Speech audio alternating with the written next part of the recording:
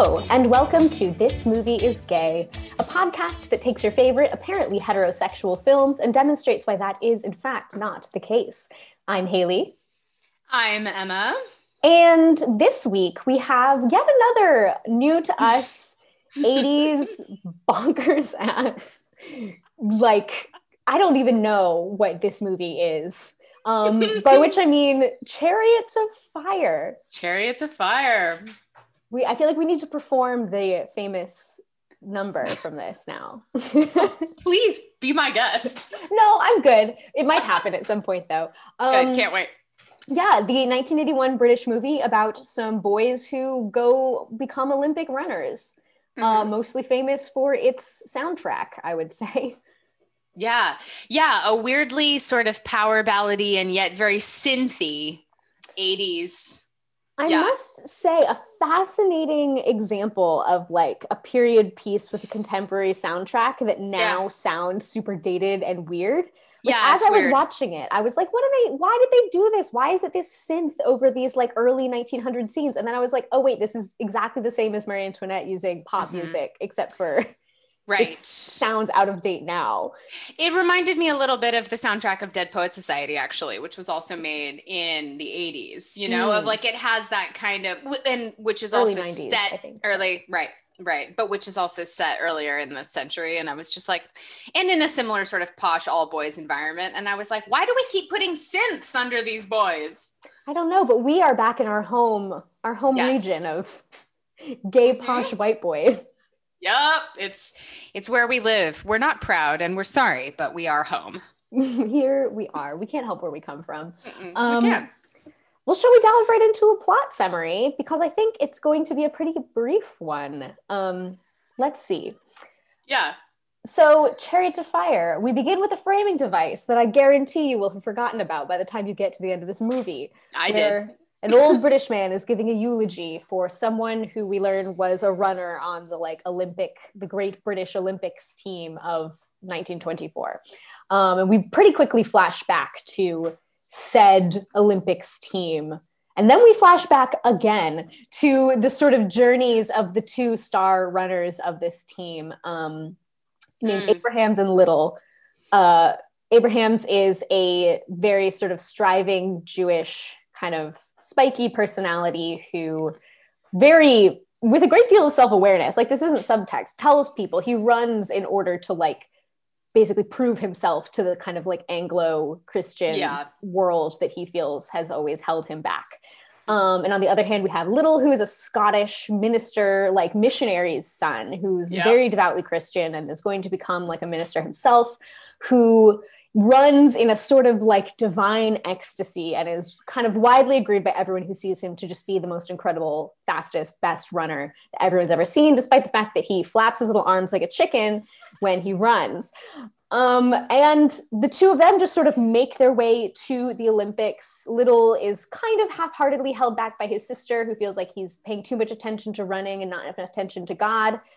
Abrahams loses to Little, kind of has a 2-minute crisis of faith, and then hires a coach, played by our beloved Ian Holm, rest in peace. And they make it to the Olympics with some of their friends. Both of them, there's again almost a conflict where there's going to be a qualifying race on a Sunday and Little won't run, so they just switch him to a different event because that's what you could do back in the day. Both of them win gold medals. And then they go home. The end. Yeah, there are so many things. It is such a badly structured movie. I mean, nothing happens. No, go for it. Well, just nothing happens, and yet it is full of something. And I spent the entire movie waiting for it to be about things that it didn't turn out to be about, and people and relationships that it didn't turn out to be about. But it is gay because we're here. So what is it full of? Gayness. It's full of gayness. Yeah, it's so famous. I was expecting it to be better.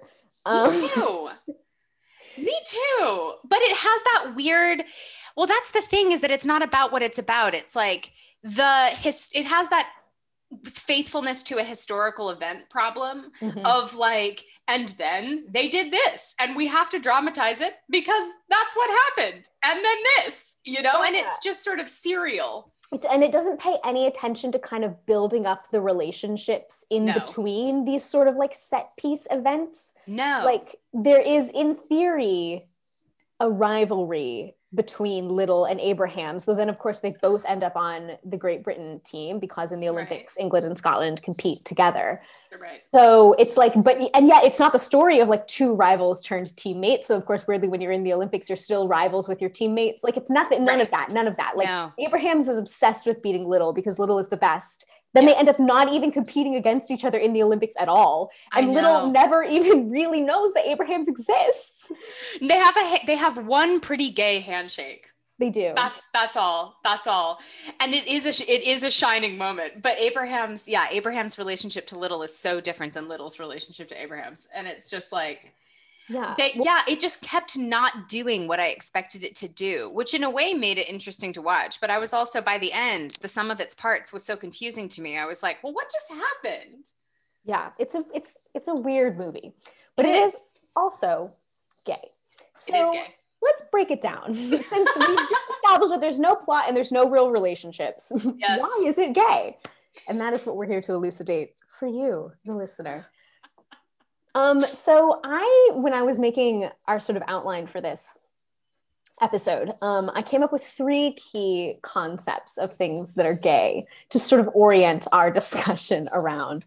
The first one is the subtitle I've given it is "You Have to Live for These Boys Who Died" is gay. By which I mean, so the movie begins in 17 different places, but one of its beginnings is when all the boys are coming to Oxford, Cambridge. I've already forgotten. Oxford. One of the ones. I'm pretty sure it's Oxford to begin university. And it's 1919, and in their kind of opening meal, one of the like teachers gives a speech that's basically like, look at this list of all these boys who died in World War I. You have to live for them. You have to fulfill their dreams. You don't know how important all of them were because you all were too young for the war, but trust me, like you have a lot to live up to, which you think would be setting up a major sort of like conflict or source of tension through the movie, but it isn't. Nope. But it's interesting because I feel like we, in trying to like think of movies to do for this podcast, keep returning to movies of that sort of like World War I, immediately post-war era, and not being able to do them because they're explicitly queer. Yeah. I know. And you know, it's interesting because there were moments in this where, because it's such a similar mood and era and place to Morris and Brideshead and those things that we love and can't do because of their extreme homosexuality. There's even I will say right now that Morris, the Merchant Ivory film, is one of my favorite movies. And there's a sort of transitional moment. One of my favorite sort of cliche usages of films set in these places and times is the use of college boys choirs. And classic. There is classic. And there is a moment where the like Cambridge College, like boys singers or whatever, there's a passing moment in Chariots of Fire that uses a song that is used in Morris. It's like a piece of Mozart. And there was just a moment where I was like, here it is. We're home. We're home to our place. We did have a very good moment where this movie was suggested to us. And as mentioned, neither of us had seen it. And we were both like, isn't it actually gay? And then I uttered the words, looking it up on Wikipedia. Oh, he's not gay. He's Jewish. But we'll go into that and why those things merge in my brain a little bit later. But there is just something that's very like, that seminal piece of post-World War I literature, The Lord of the Rings, that mournful sense of sort of being called upon to live someone else's life, which is like very explicitly what they are told to do in the opening moments of this movie. Right. Feels like an energy that we've talked about before as feeling quite it's also explicit in Dead Poets Society. Yes. Of the same thing of the same energy of look at these boys' photos, they're dead, live because they can't. Yes. That's so interesting. Yeah. I mean, and is it something to do? I mean, these are both early 80s movies. Yes. So I can't quite, I know Dead Poets is early 90s. So I think Dead Poets is like 89, I think, or 90. It's like it's the end of the decade. Yeah. But this is 81. Right. So it's like you can't, I think that sort of post facto, the thing it makes me think of is the sort of like AIDS lost generation. And I think that like a sense that a lot of young queer men in particular, but also like weirdly, I think something that we've experienced is like theater people, the sense of like there's a lost generation for whom you are responsible, and also they were all gay. Yes, I think it's worth mentioning in the same breath that Ian Charleston, who plays Eric Little, died of AIDS quite young. And so I don't know, we've talked recently about a bunch of different American movies made in the 80s that are sort of haunted by the deaths of the young stars, and this is another one. Ben Cross, who played Abrahams, actually died last year. So. Yeah. And there are also like a bunch of weird little sort of winking ghosts of gay shit that reminds us of similar movies and periods in the movie. Like obviously Ian Holm is here, but so is Richard Griffiths. Yes, in a very odd tiny cameo as a college porter. Yes, just one scene. But anytime you see him, you know, of course, automatically we're like, oh, History Boys here, you know, and just the whole oeuvre of Richard Griffiths. It's just very much living in, and again, like so many of the movies of this era are gay that you just like, as soon as we're in Oxford and there's a bunch of boys having homosocial bonds, I was like, who's gonna kiss? Yeah. Well, and I mean, I don't know if it's too soon to bring him in, but because when we're watching through this lens that we use for everything, a movie that has been recommended to us, but which neither of us have seen, of course, immediately the antenna are sort of out for like, where is the gay going to emerge? Like, what is the relationship? Told to watch this? Right. And so in the beginning, you're just sort of spinning around trying to absorb where the clues are coming from. And Abrahams and Montague is a character we sort of haven't introduced yet. They have kind of a meet cute at the very beginning on their way into the college that put my sort of antenna up, and in a way in the wrong direction, but also sort of the right direction, as I'm sure we'll get into. But well, the thing that really drew my attention about Montague is that he is the character who is giving the eulogy at the beginning. Yes. And then and then that sort of bleeds into him narrating them being at the Olympic camp, like writing a letter home. And that narration brings us then back into our third layer of flashback. I know, there's so many layers of flashback. I was like, and now we're in 1919, we're meeting at college. But anyway, so he's sort of a little bit a badly integrated narrator figure, and we sort of like see him see a lot of things. And he is, again, a very underdeveloped character who could have an arc of his own. He comes in last in his race in the Olympics, and it's like very sad, but by that point you're like, who are you again? But it's interesting, and again, like thinking of things that we've since seen that like sort of make you like, ping, he is the actor who plays Horatio in Kenneth Branagh's Hamlet. Yeah. Who is a character who so perfectly fits that kind of gay narrator like position that we've talked about before. Yeah. So my attention was drawn to him really early as well for exactly that. For all of those reasons of like, here's our observer character who I will bet, you know, cold hard cash is going to be in love with the gay one. Well, and the thing is, there was also in that little meet cute, there's an exchange that put my antenna up right away, because we think, you know, so often there aren't as many clear-cut pairs that actually have relationship in this movie as I thought there were going to be. But at the very beginning, there's an exchange between Montague and Abrahams that made me think it was going to be them, because when they meet and somehow revealed that they're both runners, there's a moment where Montague, I think, says, the only trouble is I can't stand getting beaten. How about you? And Abraham says, I don't know. I've never lost. And so right away I was like, oh, it's this. Yeah. Well, maybe let's transition then right into my next point, which I called being excellent as revenge is gay. Which is basically Abraham's whole energy. Yeah, that's true. Ooh, yeah. Being excellent as a revenge is gay. Ooh, expand on that. That's a juicy idea. Well, because that's basically, I mean, that thing you just said of like, I don't know, I've never lost, is sort of his energy. He's a sort of aggressive one. He's not very nice. No. He's not very interested in anything but winning. And he, again, like I said before, like explicitly says out loud to multiple people, like, I run as a fuck you to like white, I mean, he's white, but like, you know, Anglo-Christian English society that looks down on me. And, you know, says that I'll never be good enough. And he like has like this really like self-pitying phrase where he calls himself, what is it? A something deprived. Like I can't remember the exact phrase he uses, but he basically means like how he defines it is, they lead me to water, but they won't let me drink. He sees him, he has a very clear consciousness of himself as a sort of token amongst his peers and a sort of model minority who is expected to act certain ways, but not demand too much. Right. And there are a couple of scenes where you do sort of see him facing kind of casual microaggressions and sort of prejudice from college dons and stuff like that. One of whom is played by Gielgud. Yes. I was like, as soon as the old dons or whatever started talking, I was like, Sir John? What are you doing? Speaking of effete gayness, like slithering all over this film.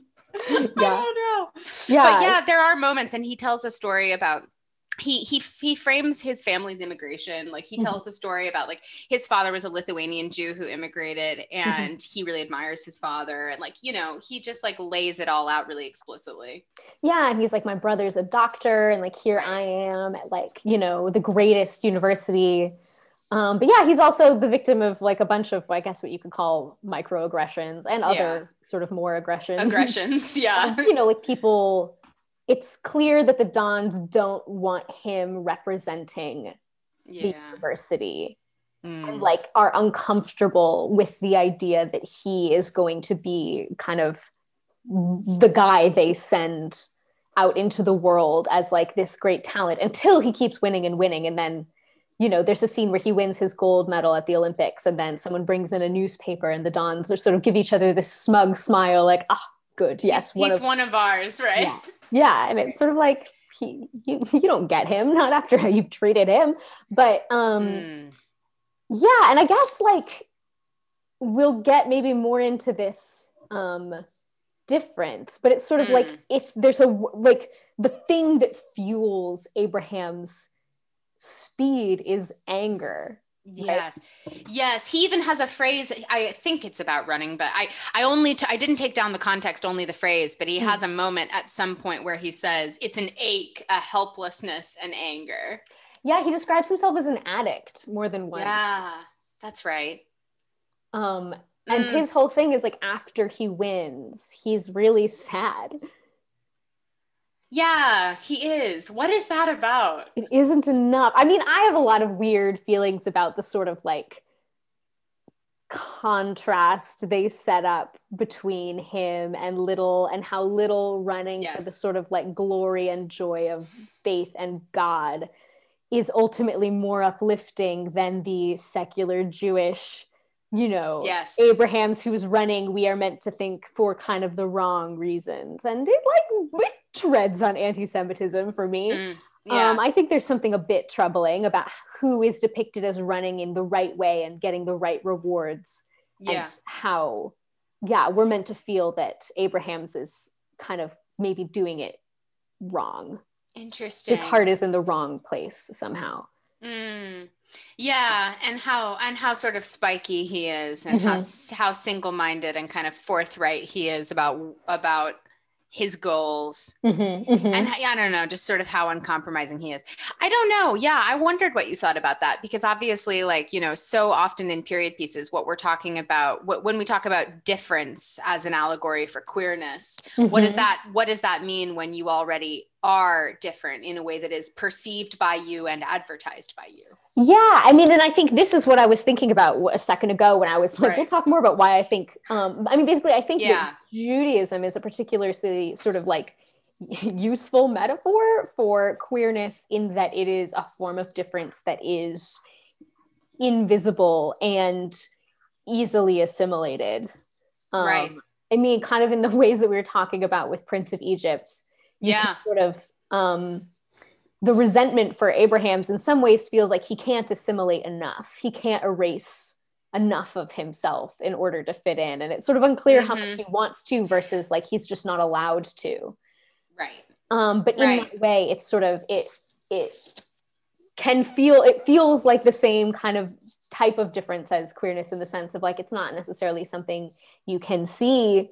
But yeah, I mean, I think it also ties in then as well to sort of later kind of associations with, you know, Jewish men being effete, and also the fact that like the great writers of the 20th century were all like closeted gay Jews. So yeah, there's a lot happening there culturally as well. Yeah, that's super interesting. I'm pondering the to what degree does the character wish the difference away, and to what degree does the world just not let him, you know, the complicated relationship that Abraham's has of kind of anger and pride to his difference it's interesting, and it does feel queer.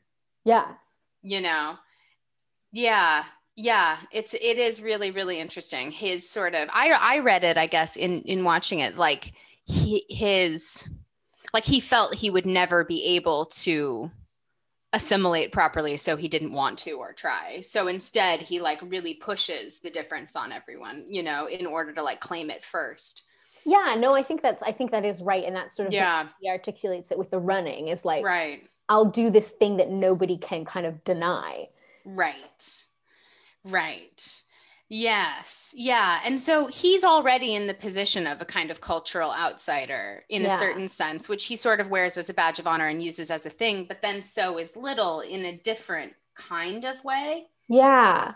To backtrack really quickly to the thing you said about one moment that I just remembered is that one of Abraham's things is that he loves Gilbert and Sullivan. Yep. And there's a weird ton of it in this film. A lot of like more time is spent watching Gilbert and Sullivan than developing any pair of relationships in the movie. It was like no one has ever needed to see this much of Three Little Maids from School. Ever. No Even when watching The Mikado for real. But there is one of the moments that they sort of, again, show more of than you think is strictly necessary is Abraham's performing I don't know my Gilbert and Sullivan well enough to know what this is from. I assume Pirates of Penzance, a song whose refrain is, "He is a true Englishman." Yes, there's a huge, and that song scores a whole long sequence that ends with you seeing him playing it. But and it's after he says something sort of, you know, defiant and passionate, and then the music starts and you're like, wow, we're really doing this. Yeah, I think it's after the conversation he has with Montague where he says all this stuff about his dad and immigration and like I run to basically be like, fuck you old guys. Right. And then the song is A Real True Englishman. Right. And then he's playing it. And at the center of there are also there's a set of running boys who are almost characters. Mm-hmm. And then there's a set of Gilbert and Sullivan boys who are even less characters, but who are definitely sort of nerd gay hangers on of Abraham's. Yes. And there's like that one boy with the glasses who's like very obsessed with him. Yeah, and like only because of the glasses does he stand out as anything more than an extra. Like I only realized it was like the glasses were how I realized it was the same guy in recurring scenes throughout. I know, but it's so weird because it's like it establishes, because the musical theater boys keep showing up like with or near Abraham's as he's running and stuff in the kind of early to middle part of the film, and it's like he's established as like really having that as a part of his like life at college too. And also having a friend group. Like he has a lot of friends, unlike Little, who has his sister and like a guy that they both know whose kind of relationship with the family isn't super clear. Very obscure. He's very isolated. He doesn't really have anybody. But Jesus. But he has God. But before we talk about Little, should we talk about Abraham's and Montague a little bit more? Yes. Yeah. Because that is sort of one of the only kind of relationships that feels gay rather than just like characters who feels gay. Yeah. Yeah, I mean, Montague is, like I said, my antenna went up right at the beginning because they sort of bump into each other on like a platform, and then and I was just like, oh, it's the meet cute.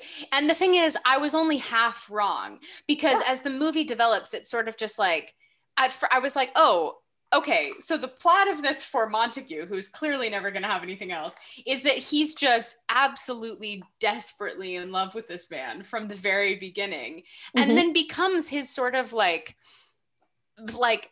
valet hype man side piece who just like travels the world with him. It's very odd. Like, I don't know that we really ever see him running, despite him also being a runner. Nope.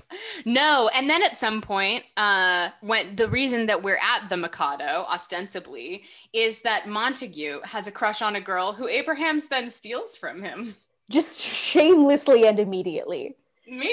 Montague's brought him to look at this like actress that he likes. Yeah. And then Abrahams is just like, I'll be having that.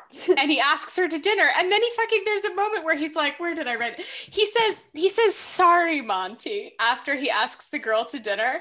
And Montague is just like he has a little sad baby face. And you're just like, the weird cauldron of sexual jealousy here is not what you think it is, Aubrey Montague. And speaking of things that don't develop in the way you expect them to, we never reference the potential jealousy again.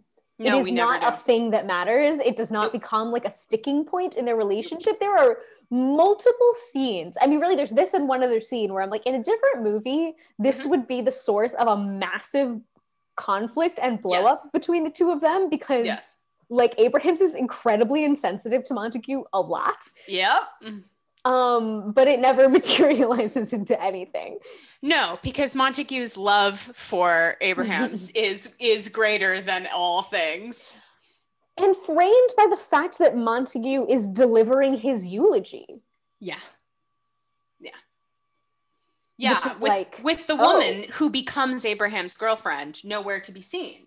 Yeah, where's his, I think at the end it says becomes his wife. Yeah. I mean, maybe she was already dead or whatever, but it is a bit like, why? Okay. Yeah, no, she doesn't matter at all. It's, again, as we always have, this sort of odd, really sort of posed and artificial feeling gloss of heterosexuality, which, what's interesting is the film is also really coy about it. They repeatedly hide Abrahams and the woman kissing behind her hat from the camera. There's only one kiss that you can actually see in the film. Notice that at all. No, they hide the first kiss behind the brim of a hat, and they hide the last kiss behind the brim of a hat. And then in the middle, he dumps her for running.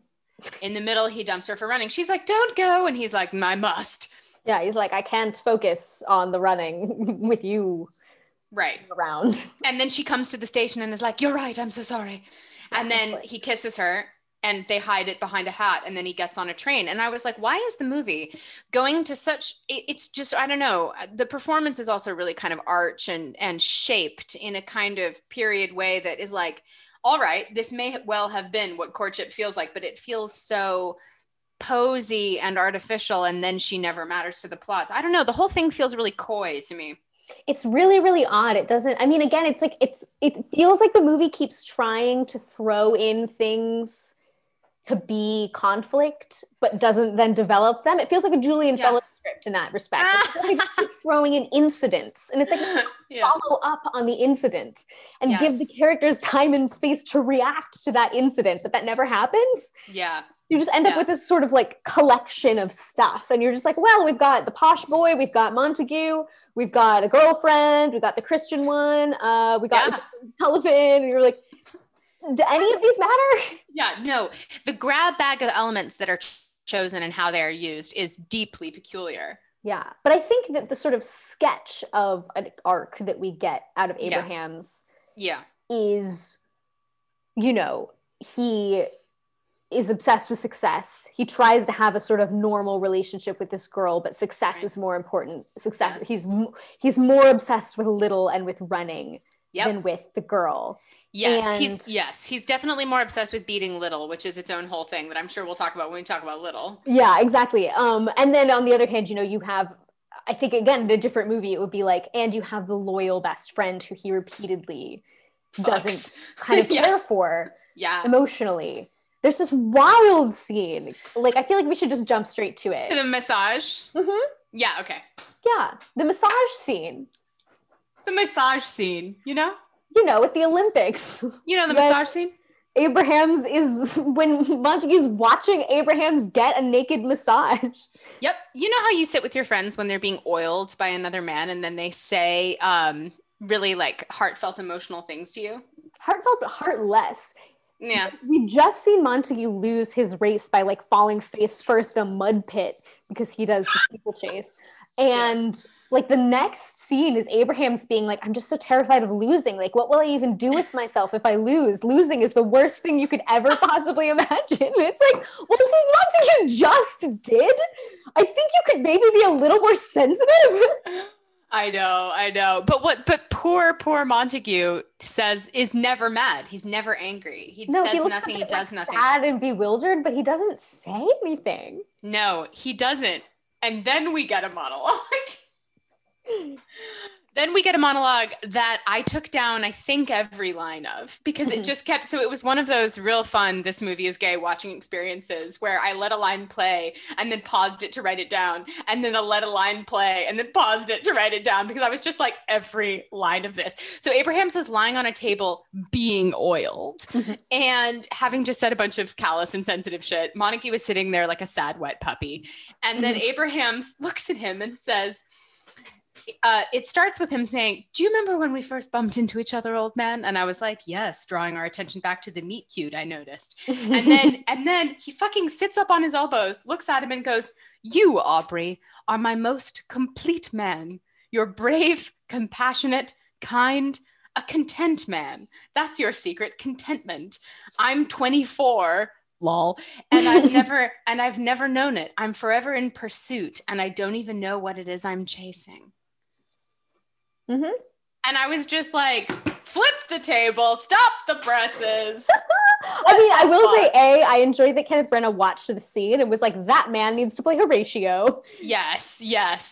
Because if there's one thing that spells Horatio, it's sitting there like a sad puppy while your friend says some callous shit to you and doesn't notice your emotional life at all. And then says you're great. And that he loves you and that you're his most complete man. Yeah. No, it is wild. And I think that it kind of connects back to the like headline that I gave to Abraham's of like, excellence as spite is gay. Excellence as spite is gay. And I'm really obsessed with that. Yeah. It's I mean, what are you chasing, buddy? What are you chasing? And the fact that I don't even know. I'm forever in pursuit and I don't even know what I'm chasing. Which is really interesting, I'm realizing, given what we've said, where he is so able to articulate the thing he claims he's running for. He has said, I do it to prove myself. I do it, because I can't ever truly assimilate into this society, so I have to do something else instead. So then, right before the sort of gold medal race, to say, I actually don't know. I don't know why. They're like, so it's not the thing you've been saying all this time. That's brilliant. Yeah, that's brilliant. That's brilliant to get this far into the analysis and be like, oh, wait, remember how he thinks it's really clear what he is doing all this for? And then at the 11th hour, at the critical moment, he's like, actually, I have no idea. I'm only consumed with a bunch of weird feelings that I don't understand. And then it never gets explained. He wins. He's completely depressed. He goes and gets shit-faced with his coach. Yeah. And then like he doesn't join the victory parade. And he says, or someone says, it might be Lindsay who is it Lindsay who says to Monty, one of these days, Monty, you're going to win and you'll find it's very hard to swallow. Yes. Which is again so mean. I know, but it was odd to me that like everyone seemed to understand where Abraham's was coming from, I guess. Yeah, I mean, again, that would have been something that would have been really interesting to like develop as a thread through this movie. I mean, and it's something actually that Little says early on when he's basically giving a sermon. Yes. Sidebar, I find it incredibly hilarious that there's all these moments where they're like, and like a talk by the run, like a race followed by a talk by the amazing runner, Eric Liddell. And I'm like, imagine like going to a talk by like your favorite athlete because you think like, oh, this will be really interesting. And then he gives you a goddamn sermon and you're like, I'm sorry, what did I sign up for? Yeah. Yeah. But man, those fucking like evangelical Scots love it. Oh my God. Yeah. But one of the things that he says in one of these little like kind of racetrack sermons is like, the thing you have to chase in your life is faith, and like winning feels great. Watching me win might feel great, but like, what about when you get home? You know, what about a couple hours from now? What about after this moment passes? Yeah. Which again is like one of these weird things that makes me feel like, is this anti-Semitic? Like if only Abraham's had a real God to feel this way, he would have something real to run for. But interesting. It is. And then something that you also made me think of is there's this really, he doesn't join the victory parade.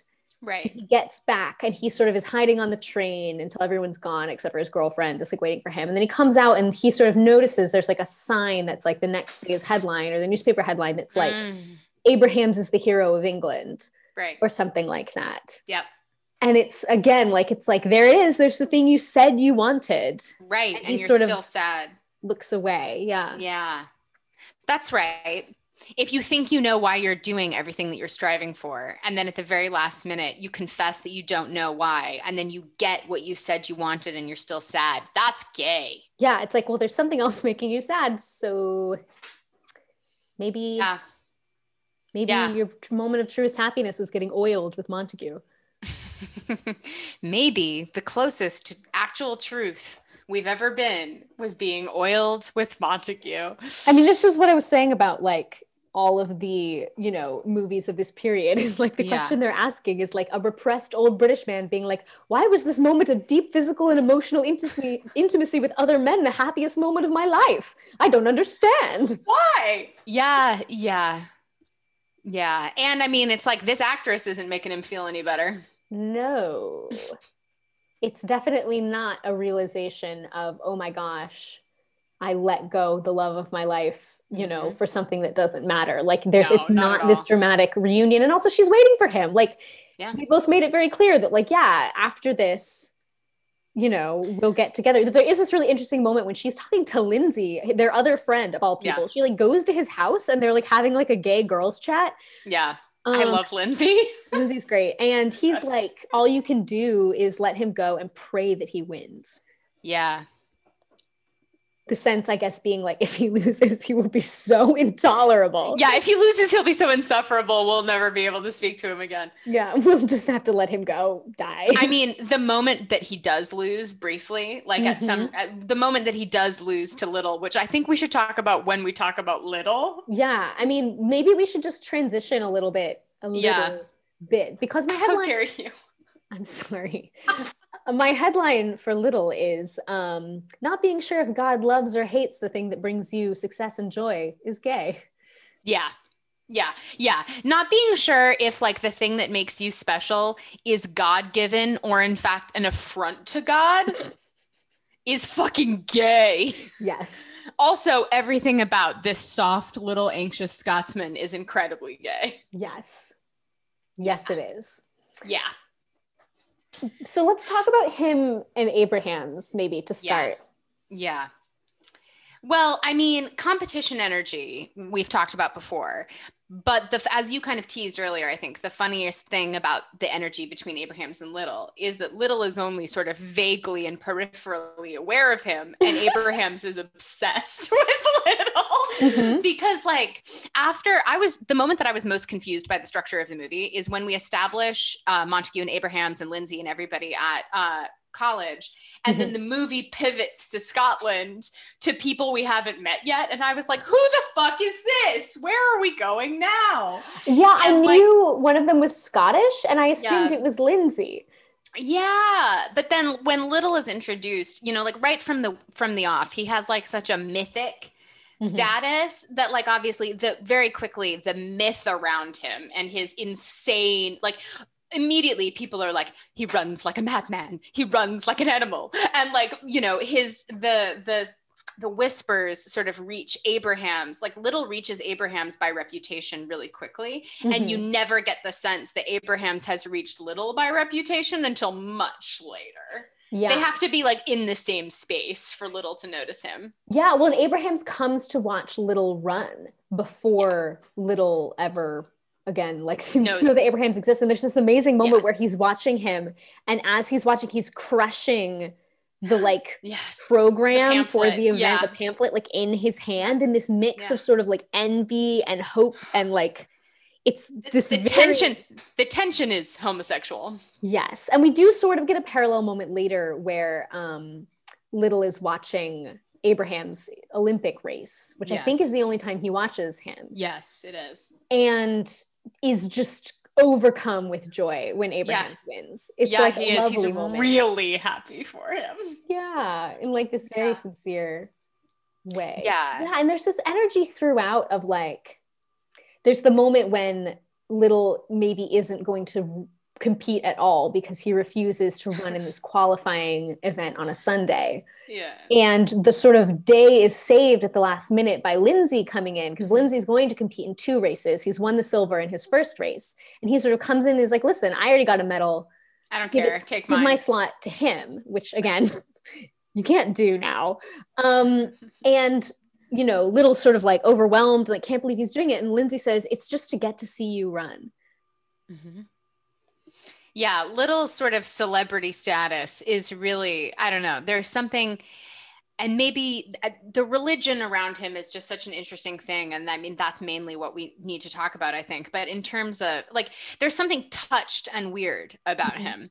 And also right from the beginning, I mean, one of my, because, you know, all as your headings have been taking us through this conversation, quite near the end of my notes, I wrote, God/athletics as ecstatic sensual experience discuss. I mean, it is for Little.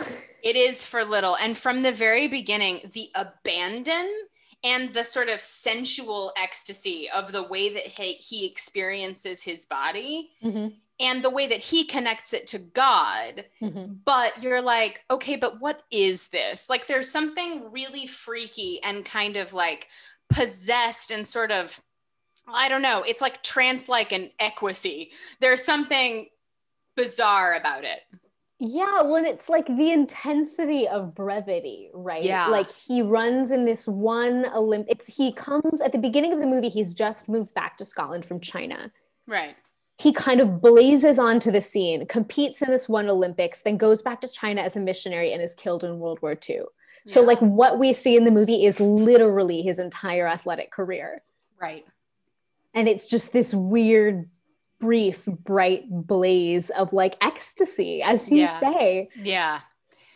It's incredibly intense. And the thing is, in that moment, like when Abrahams is watching him and crushing the pamphlet in his hands, what moves Abrahams, who is so disciplined and determined and focused, and you know what Abrahams trains all the time. There's almost a cross-cutting moment of like training montages between the two of them at one point. And the thing that really struck me is that Abrahams, as we've said, hires a trainer. He hires Ian Holm to train him and get time cut off of his races and make him better and faster and whatever.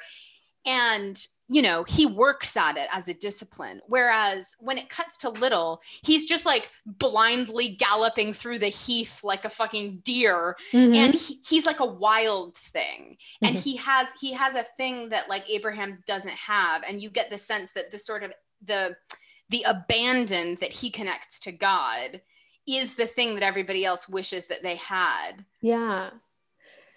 And it's why it's so interesting to me that the movie doesn't make more of the fact that they don't face off in the end. I was waiting for Abrahams to be upset that he wasn't going to get to beat Little in order to win gold.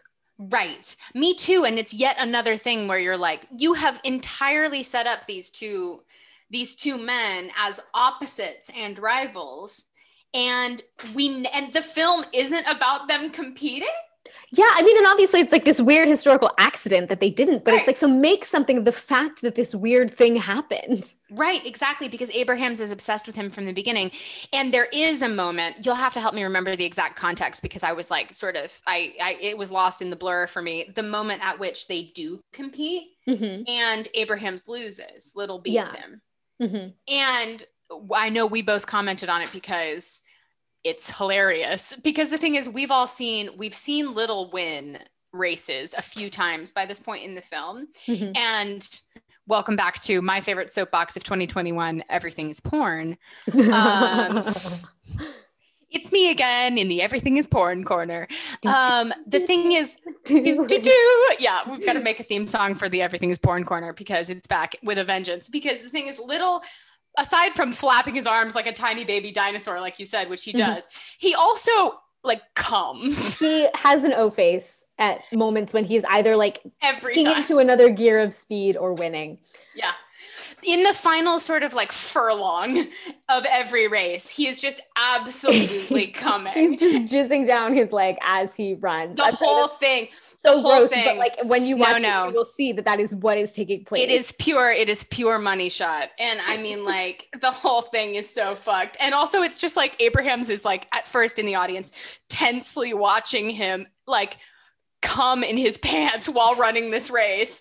And then later when they race, when Abrahams loses, there is this like shockingly wild, it's like filmmaking choice where Abrahams is so gutted to have lost, but also so like weirdly entranced by the way in which Little has beat him that he replays the moment in his head a couple of times. So we get to watch it a couple of times in a row in like slow motion. I mean, not to like jump right to this, but maybe we have to. I think the epitome of the sort of like, yes, running is sex, but also specifically gay sex. Is Little is trying to explain to his sister, who's sort of like, you're not paying enough attention to the ministry. You're just running all the time, a classic period drama woman role. And he sort of like takes her aside and is like, I'm going to go back to China after this, but I'm going to go to the Olympics first. And he sort of explains to her like, I feel like I'm honoring God when I run. Like he gave me a gift. It's like the classic thing. Like he gave me a gift. It's a waste if I don't use this gift. He made me a devout man, but he also made me fast. And he says, a bunch of things about how much he loves running. And then he says, when I run, I can feel his pleasure, which is already pretty gay. But then... Sorry, I'm dying over here because of what's happening and what's coming. What's coming, you say? How dare you? In the Olympics, as he is running, so he's competing in the wrong event. There's been like a sort of half-hearted attempt to make it seem like maybe he will not be good at this event because he does the 100 meter and this is the 400 meter. And like the coach said something a while ago, like much earlier, that was like, oh, runners like him aren't good at distance. Like he's the sprinter. Not that 400 meters is... Does he have the stamina? Does he have the stamina? Like, they've got the Americans saying snide things about how he's nothing to worry about. And as he's running, we get in voiceover this monologue that he gave to his sister again.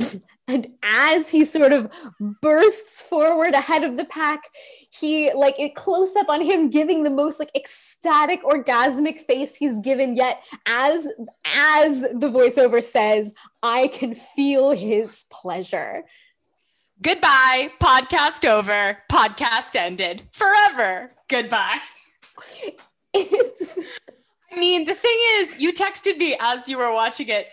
I mean, the man just straight up had an orgasm while saying, I feel his pleasure.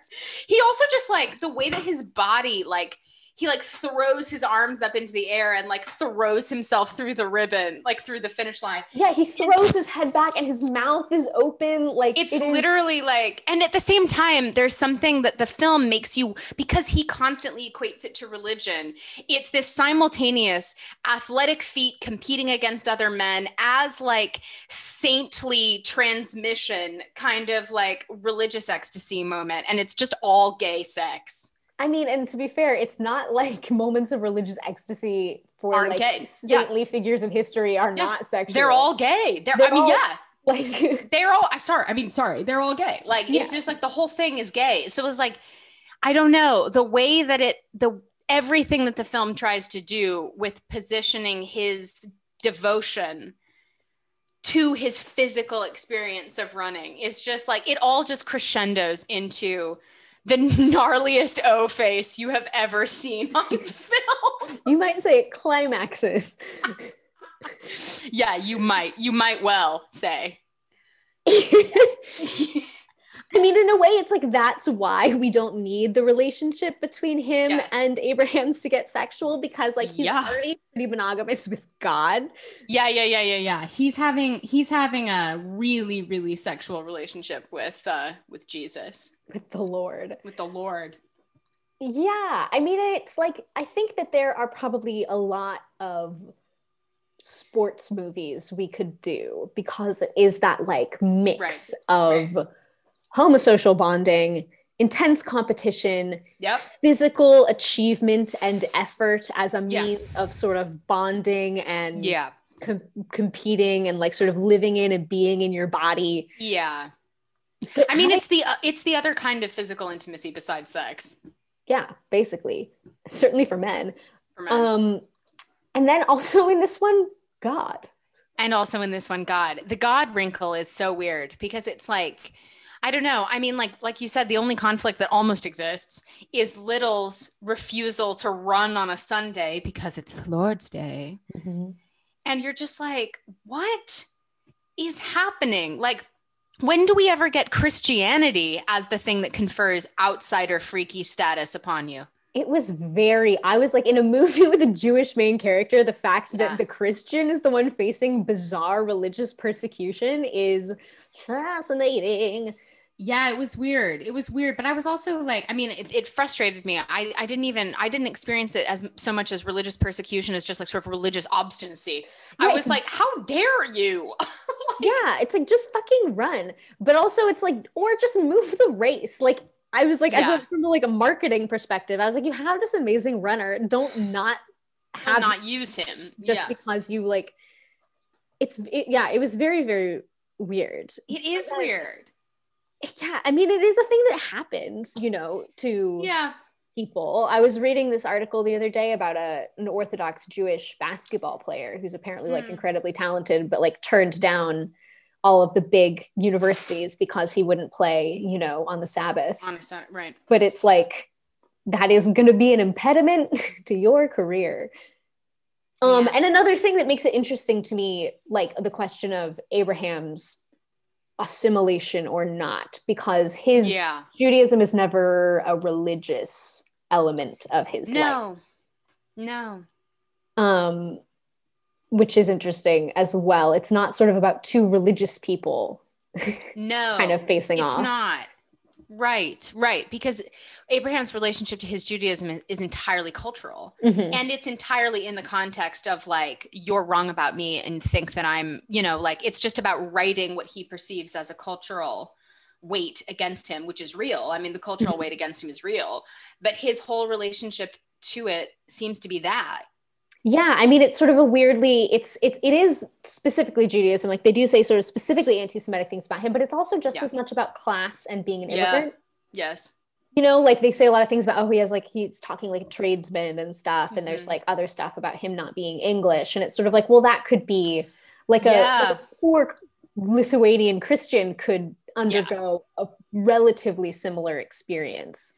Yeah. They even make a sort of weird argument against him hiring a trainer because there's something sort of common about trying to become professional rather than like remaining some sort of gentleman amateur, which feels very classist in the English way of the early 20th century. Mm-hmm. Yeah, that part is really interesting as well. And again, another way in which like, I mean, and I think there's a couple ways I feel that the movie is affirming some of the kind of anti-Semitic things, or not anti-Semitic, sort of critical things that people say about Abraham's and his intensity and like blah, blah, blah. But definitely I think we're meant to think the coach is a nice guy. Like there's this lovely, I love, he doesn't watch the final race. It's clear he can't bring himself. I loved that. And so then he's alone in his room and he's listening out the window and he hears, because they play the national anthems, of the winner on the podium, and he hears God Save the Queen start playing, and he sort of like does a little circle around his room and like sinks down on his bed, and then suddenly takes off his hat and punches it, and he just punches a hole in it. Yeah, and then he sort of like looks at the hat like, oh, I can't believe I did that. And it's like little Ian Holm, so cute, like it's just really sweet. Like, speaking of another relationship between two outsiders, yes, that almost could be something, and then isn't. Yeah, it's true, because he's Sam Musabini is that character's name, and he's Italian, and I'm sure, of course, was a real person. And the college don's disapproval is as much about him, the actual identity of the trainer, as anything else. And so, there's sort of a frigid little exchange where they're sort of cross-examining Abrahams about who the trainer is. And Abrahams takes great pleasure in being like, yes, he's Italian and Arabic. Yeah. Which for a second, of course, we were like, Ian Holm playing an Italian Arab in the 1980s. Yeah, there were a couple shots where after you pointed out, I was like, he's a brown face. There's a little bit of brown face going on. I don't think it's just a tan. Yeah, I thought it was at first. And then there's a couple scenes where I was like, they put something. There's makeup on this man. Yeah, it's a little bit, I mean, in a similar era, it's a little bit, unfortunately, Ben Kingsley Gandhi. Yeah. But, the 1980s. The 1980s. We should have mentioned it sooner. It is like kind of shocking when you like have this weird, speaking of like just like the gay aura that floats around this movie, the sequence that we get for no reason of the American training camp. Very gay. Is porn. And like you were shocked that there's like a black runner. You're like, whoa, I haven't seen a person of color in this entire movie. No. Yeah, and the Americans are very gay. There's a, it is a wild sequence. It's just like a bunch of characters we've never met, like grunting. Yep.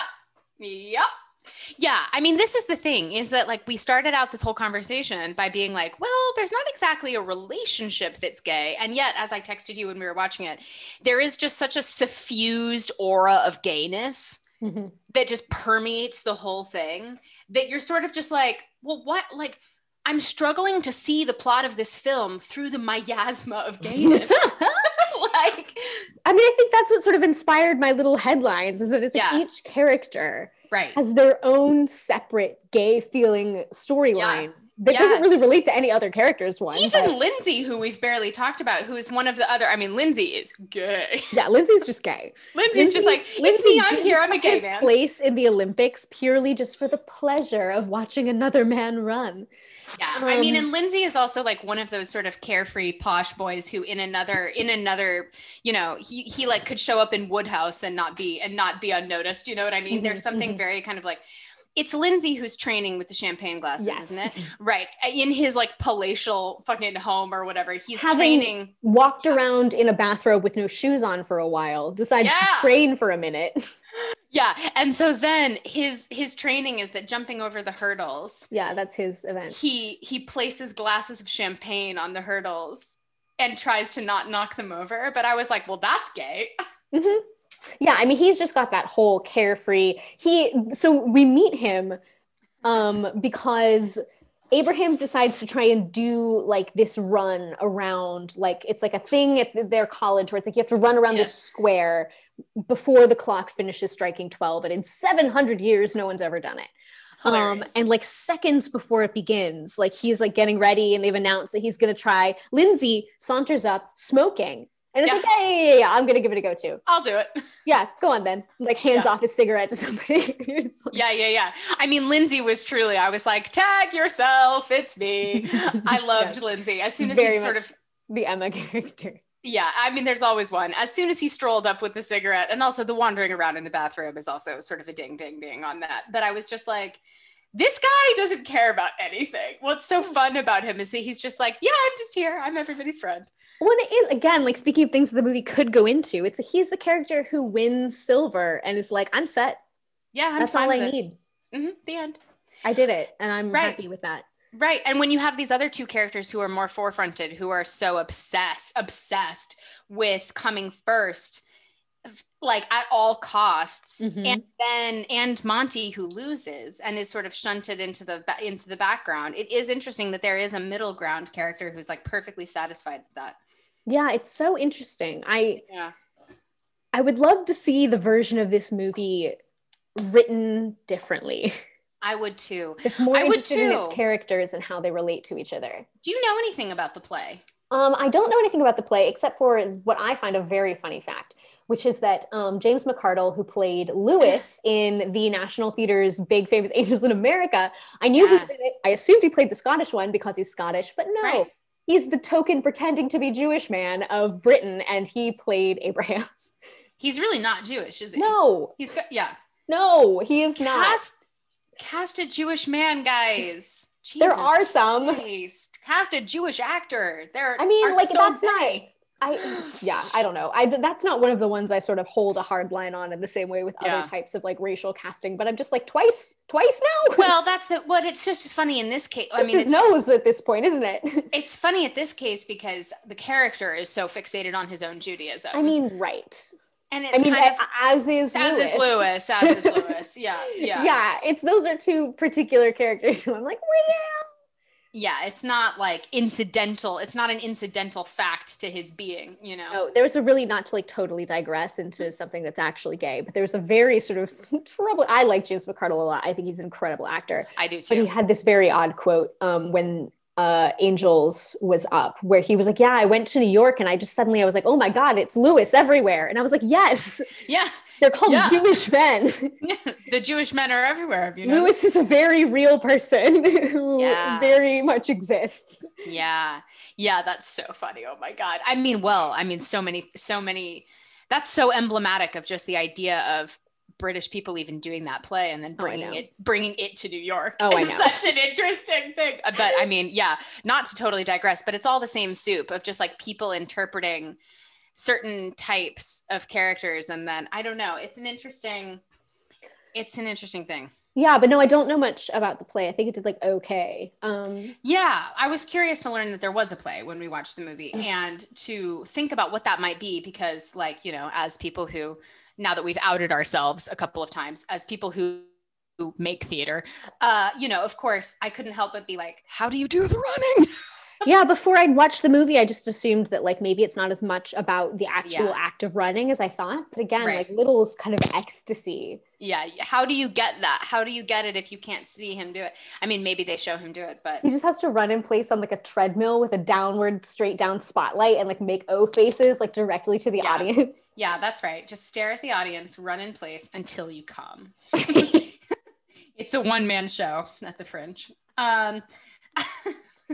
Oh no. Yeah, I'm sure it's been done. But yeah, I mean, what a character. And what a weird, like, usually with sports movies, they are about, if they focus on character as little as this one does, they're focusing on like an important iconic moment. Like I kept thinking about this movie that I watched in history class in middle school about the first Olympics, like the first modern Olympics, and like this group of like American athletes who were like training to compete at what was going to be, you know, the very first, you know, 20th century Olympics. Right. And like the idea that like that was about this historic event, but it's like the 1924 Olympics aren't notable. It doesn't turn out to be about like, oh my gosh, and Abrahams was the first Jewish runner. Like it's like it makes no claims to historical significance at all.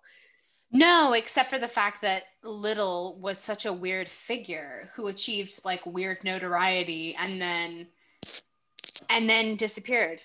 It's really odd. Like, yeah, it's a movie that sort of makes no claims that it's trying to do anything. Yeah, and yet it has been, I mean, we were both surprised, as we said before, of like, it's been held in such regard, the film, and then to watch it and be like, what is this about besides a gay miasma? And then be like, where is the thing that distinguishes this in such a way? And then like, I don't know, I mean, like, it ends with the framing device that we've all forgotten about after they win the Olympics. And there was a moment in the middle of the movie when we're like in the full swing of the story, when Abrahams is being angry and explaining himself to Montague, when he says in the "I'm going to be excellent as revenge" point that you made, when he summarizes that by saying, "I'm going to run them all off their feet." Mm-hmm. And then the very last line of the film, of course, is Montague and another old man, Lindsay? Maybe? Presumably? Unclear, yeah. Unclear, but is Montague and another old man leaving the service. Mm-hmm. And the last line of the film is Montague saying, he did it. He ran them off their feet. And then there's like a weird epilogue memory of just all of the boys running down the beach together. Yeah, and it's like, did he run them off their feet? Whatever that means. Like, didn't we end with him feeling that this moment of victory was a bit hollow? Like, wasn't that the emotional landing place for this character?